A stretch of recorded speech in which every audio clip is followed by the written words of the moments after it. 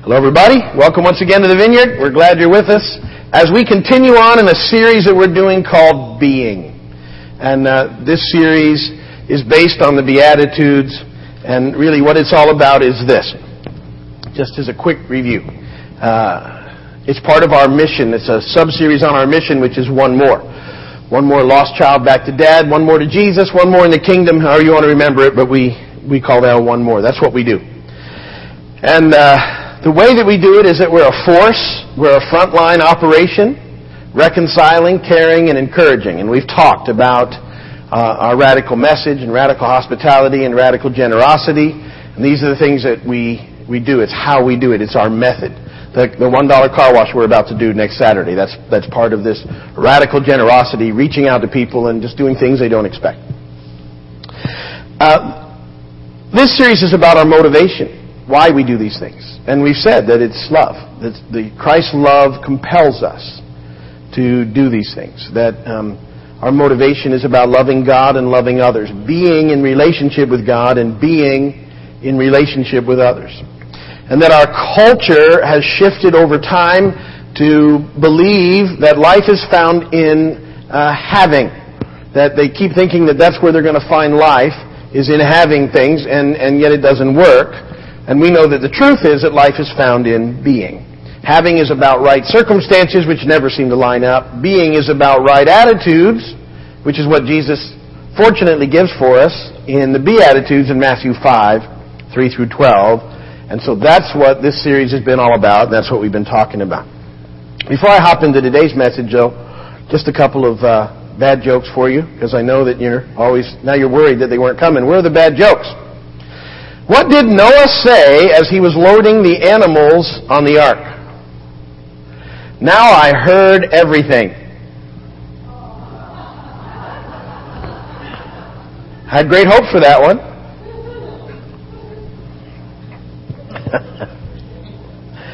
What's the difference between a night watchman and a butcher? One stays awake and the other weighs a steak. Thank you for your groans. I appreciate that. I got to start miking this crowd so the groans make it onto the video. Okay, I'm very excited about telling them 3 more times. Thank you. All right. So I've encouraged you to memorize the Beatitudes, Matthew 5, 3 through 10, because they're an important part of our lives and how we move into life, and that you should know them. And so they go something like this. I'll probably forget now that I've stepped away from my notes. Blessed are the poor in spirit, for theirs is the kingdom of heaven. Blessed are those who mourn, for they'll be comforted. Blessed are the meek, for they will inherit the earth. Blessed are those who hunger and thirst for righteousness, for they will be filled. Blessed are the merciful, for they will be shown mercy. Blessed are the pure in heart, for they will see God. Blessed are the peacemakers, for they'll be called the sons of God. And now we're up to the one that we're going to work on today. Blessed are those who are persecuted because of righteousness. Blessed are those, I got this, who are persecuted because of righteousness. See, I was right. For theirs is the kingdom of heaven. Notice the first one, blessed are the poor in spirit, for theirs is the kingdom of heaven. And we sort of go through this entire cycle, and now we're kind of back where we started. Blessed are those who are persecuted because of righteousness, for theirs is the kingdom of heaven.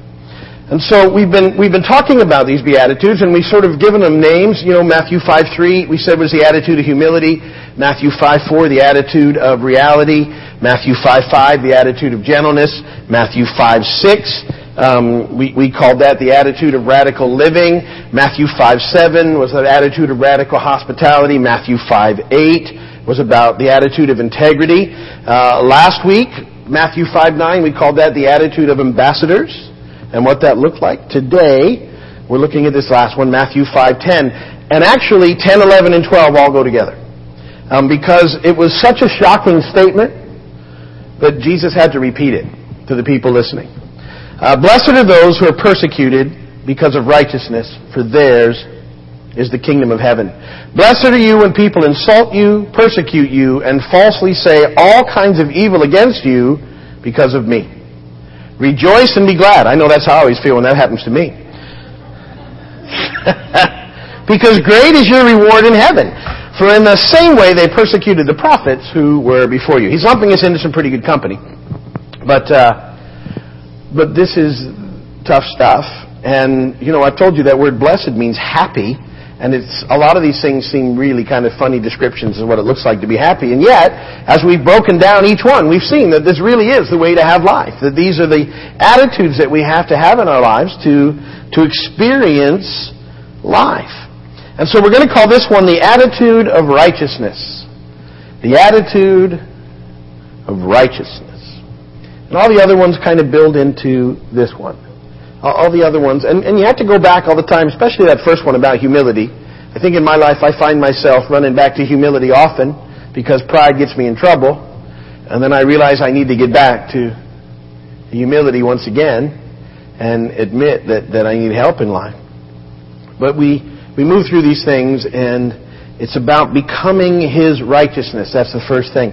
You've heard me say that if you've been here before, because we have sort of adopted that as part of our mission of One More, that it's about becoming His righteousness. And we tied that in a couple of series ago to 2 Corinthians 5:21, which says, God made Him who had no sin to be sin for us, so that in Him we might become the righteousness of God. And if you remember, I took that verse, 2 Corinthians 5:21, and I said, well, that's how we're to remember that verse and becoming His righteousness. We're thankful for 5 things. We encourage 2 people, so we can get one more lost child back to dad. 5, 2, 1. 2 Corinthians 5:21. God made Him who had no sin to be sin for us, so that in Him we might become the righteousness of God. And that's the bottom line of what we do and how we do it. Jesus came, took our sin, so that in Him we can have life in God. It's about being in relationship with God and others, and through that we become His righteousness. Now, what does it mean? Because I think people confuse righteousness sometimes with a religiosity that is not to be confused with. And oftentimes people get self-righteous and call that righteous, and that's not what we're talking about either. Righteousness, and I've defined it this way before for you, but we'll do it again. It's being right with God and doing what is right. We're doing the next right thing. You've heard that before if you've been here. Being right with God, which happens in Christ. It's not about being perfect, in ourselves. It's not about getting all, following all the rules. It's not what I'm talking about. That's self-righteousness. It's about knowing that in Christ we're right with God. And out of that relationship, living in such a way that we're trying to do the next right thing. You've heard me say that here over and over and over again. That's the bottom line. We're trying to do the next right thing. We mess up. We run back to God for forgiveness. I hope your picture of God is God who forgives you and then sends you out to do the next right thing. That's how all that ties together. Now, in becoming His righteousness, what needs to happen is we have to live this relationship out before the world. We've been talking about that. And we do that by trying to live, by doing the next right thing, as I said. Knowing we're not perfect.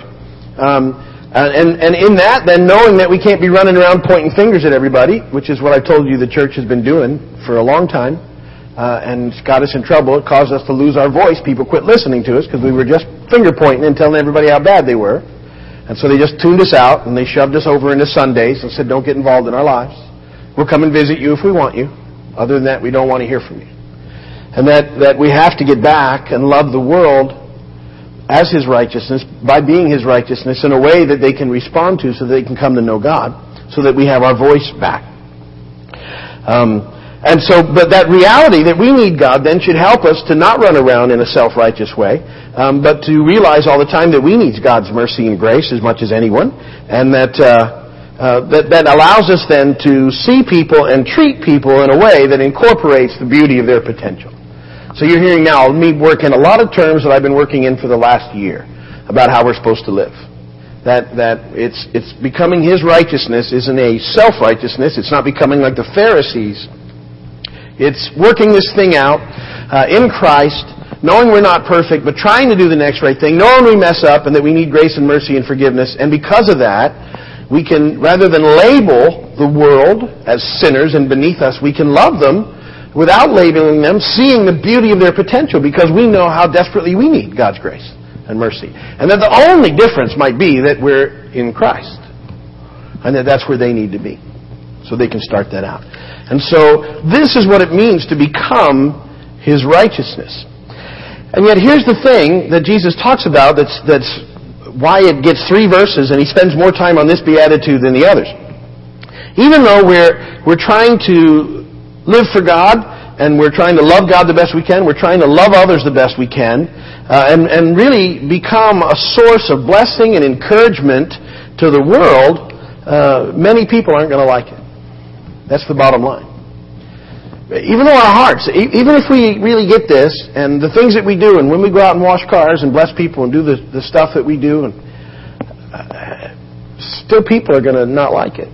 And it's really a fascinating thing, and it hits us funny, because most of us really do want to be liked. Most of us kind of want people to like us. It's sort of part of the way that we are. Most of us, I think that's a true statement, right? You'd rather have people like you than not like you. And we sort of do what we can. And yet the reality of it all is some people just won't like you. They just won't. And you could go crazy trying to make them like you, and you never will. It's just part of the deal. Some people just won't like you. Some people don't like me. It's the way it goes. I'd like them to, but I get it that for whatever reason, it just doesn't happen. And sometimes it might just be me. Other times it's for who I represent or whatever. But they just don't like me. And so we have to deal with this idea. And I think this is what Jesus is preparing us for, is that living for Him, we're going to have to know how to handle rejection. Because we're going to get it. And ultimately they're rejecting Him, but it's... And I don't like rejection. I don't think anybody does. Maybe some people... Anyway, most people, I know most of us, don't care for it at all. And yet Jesus, very real in this beatitude, He said, look, if you follow me, there's going to be a lot of people that won't care for you or it or what you're doing. And they'll just write you off as being stupid or out of touch, old-fashioned. Give you all sorts of names. But trust me, I've heard of most of them. And it's just the way it is. It just happens that way. So, and like I said, this was so shocking to the people at the time that Jesus repeated it and expanded it that's why we had to look at 10, 11, and 12, all those verses. It's part of the deal. And so this attitude is about how we respond to rejection. The other ones really are about our relationship with God. This one is more about how we respond to rejection in the world as we relate to others. One quick note. Jesus isn't talking about people that get put down for being obnoxious or self-righteous. I think I made that point. But sometimes people set themselves up as martyrs, and they have this attitude that they present as sort of like, turn or burn or fry or die, or we're better than you are. And when those people are received negatively, they often want to claim that they're being persecuted. I just think they're being jerks. But that's my opinion. That was a little judgmental, wasn't it? And that's on the video, too. Well, I apologize for that, Lord. I'll rephrase that before we get into tomorrow. Anyway. So the thing is, how do we respond to persecution that comes from just trying to follow Jesus? That's what it's all about. How do you respond? And you'll experience it. I know I've experienced it in my family. I experience it among people that I've considered friends in the past and have tried to be friends with. I've experienced it in the community, in the neighborhoods, and I just, it's part of the deal. I could give you lots of stories. I don't want to bore you, but even in my own family, coming to Christ in a family that hadn't, they used to mock us and tease us and sort of ridicule us and keep waiting for it to be over, and it just never was. And fortunately over time, it was funny, the ones who were the hardest on us, they all ended up getting saved. So I always kind of think, people tell me, man, I got this person, and they're just so, and I think, the hardest ones are usually the ones that come into the kingdom. But nonetheless, what do we do when this happens, and how do we respond? And that's what we'll do the last few quick points.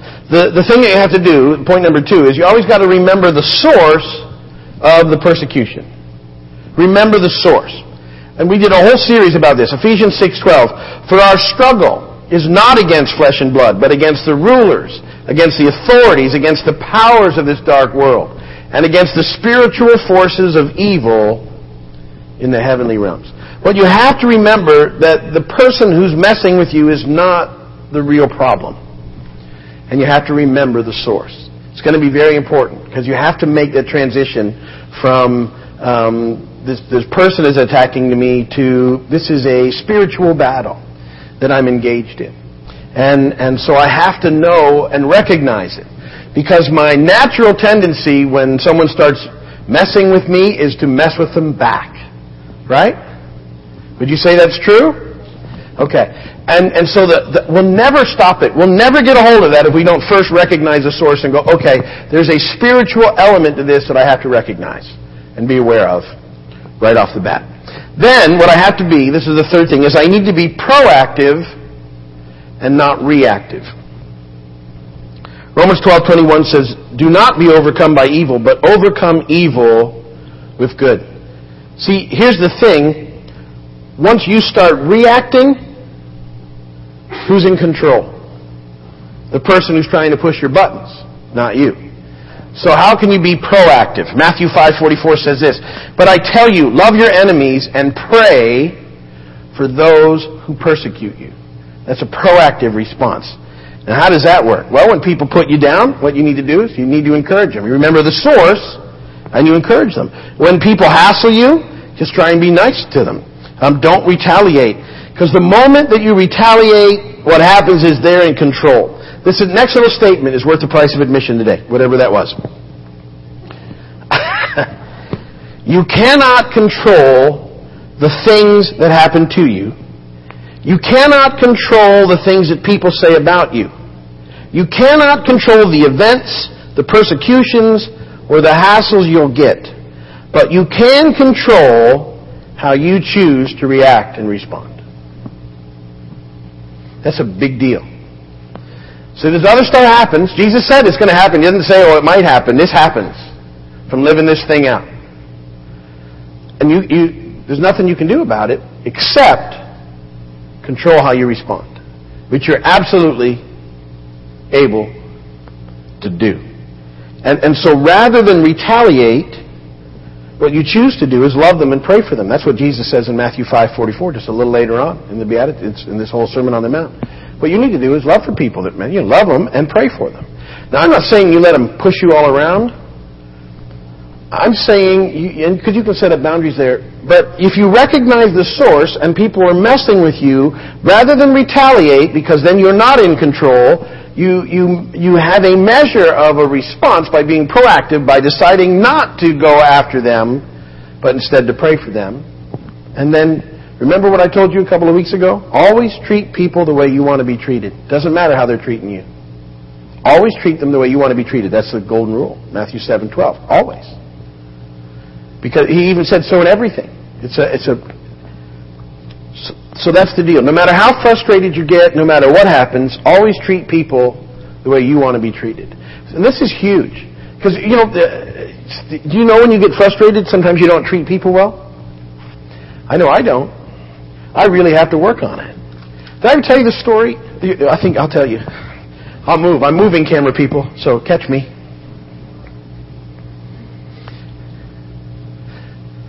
Okay, so years ago, my mother-in-law, when my father-in-law passed away, my mother-in-law came to live with us, and I had to start taking care of some of her financial stuff. And she had this bank that was messing with her and kept saying that there was a problem that there wasn't and charging her like $90. And I called this bank, and I tried to straighten it out, and it was very frustrating. And I apparently spoke loudly. I don't remember. But I was frustrated, and I had this thing. Sometimes the old thought patterns kick in, and I'm like, don't mess with me. I can go around and around, the best of them. So anyway, I tried to resolve the problem, and then it happened again. Same thing. And I remember just being wild. I called up, and I said, let me talk to a manager or something. And the manager said, oh, somebody wrote right here that you're very difficult to deal with. Now, and I was a pastor and everything at the time. This is what I do. And I was like, see, there was something that depersonalized the phone call and made me revert to old ways of just trying to get what I wanted instead of realizing that it's way better to work with people and be kind and treat them the way you want to be treated, even if you're frustrated. And it was a big lesson to have someone tell me, oh yeah, it says here you're very difficult on the phone. I was really humbled. I was like, oh. Well, that's not a good way to be known. Someone's written it down. Nowadays that would go viral. You know what I mean? So the thing is, and so I always try and work on this now. I always try and remember. I'm not perfect at it, but I always try and, especially when I get frustrated, I'm going to treat them the way I want to be treated. And I know how I want to be treated, like I matter, like I count. Like I'm a person. And people are just not there to serve me. That's not their deal. Even if that's what they're working for, it's bigger than that. They're people. And God loves these people. And if we remember our Beatitudes, that's our inheritance. And how are we going to win those people if just because we're frustrated, we decide we're going to go all over the place on them? So we can't. And so it's this whole cycle of living. And it doesn't mean that things don't get resolved. I've come to find out that being gentle is usually way better at getting matters resolved. It doesn't mean I can't have a point. It's how I present it. And I can stay with the point kindly just as long as I can meanly. In fact, longer, because the people don't usually give up on you. So you can push people's buttons, right? Everybody knows how to do it. We need to stop doing it. Because that's not what we want. We don't want anybody pushing our buttons. Let's just take a breath. It's okay, let's start over. And there's ways to do it. But that's how we have to be in life. See, we gotta take this thing differently and figure it out and learn to be proactive and not reactive in the whole situation. And so we choose to love people. And you start getting real frustrated. You choose to love them, treat them the way you want to be treated, and you say a little prayer for them. And for you. That's a good thing to do.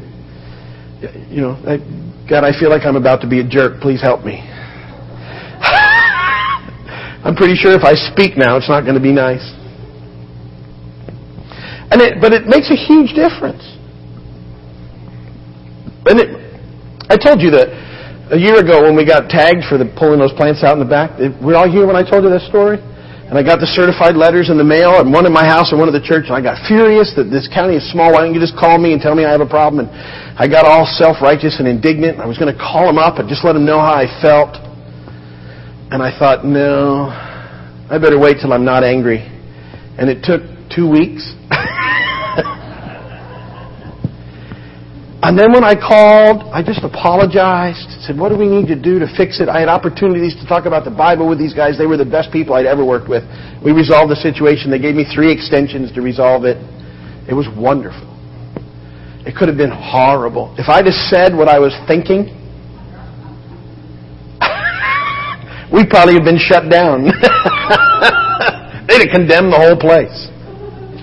So you get it. See, we need to be proactive, not reactive, and don't move out of your reaction because you're not in control. Not that we're in control of much, but you can control how you respond, and you want to respond the way God's wanting us to respond in the world, loving and praying for people. What's the payoff? Why would I do that? What's in it for me? That's what people ask. Matthew 5:12. Rejoice and be glad, because great is your reward in heaven. For in the same way they persecuted the prophets who were before you. One of the things I like to say jokingly about being a Christian is that the benefits and the rewards are out of this world.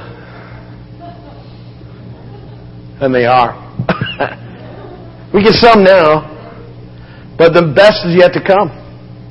And it's always worth it. I love this verse. Check this out. Romans 8:17. This is an awesome verse.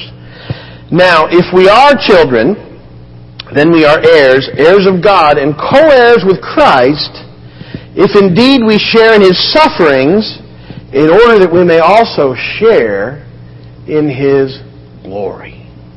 Isn't that cool? So we deal with this stuff now, and part of this suffering is the rejection part that He faced. We're going to face it too. But as we deal with that, we also get a share in the glory of God when we're there, in His glory. And that's good stuff. And see, that's what we're to remember as we go through it. It's always a bigger picture. All these things in learning to live in being instead of having, in attitude instead of circumstances, it's always to paint a bigger picture that it's not all about us. And yet, as we allow it to be about Him, He takes care of us in ways we can't even imagine, and that's where we find life. So we struggle with the culture trying to find life. Can't find it. Life is found in being, and just knowing that we can trust Him, and then living the way He's called us to live. And that is that beatitude. Next week, I'm going to tie it all together by talking about being the salt and the light of the world and what that looks like and what it means. So, that's what we'll be up to next week. If you're watching by video, thanks for watching. And we're glad that you did. If you need anything, you can call us or write us or email us. We'll see what we can do for you.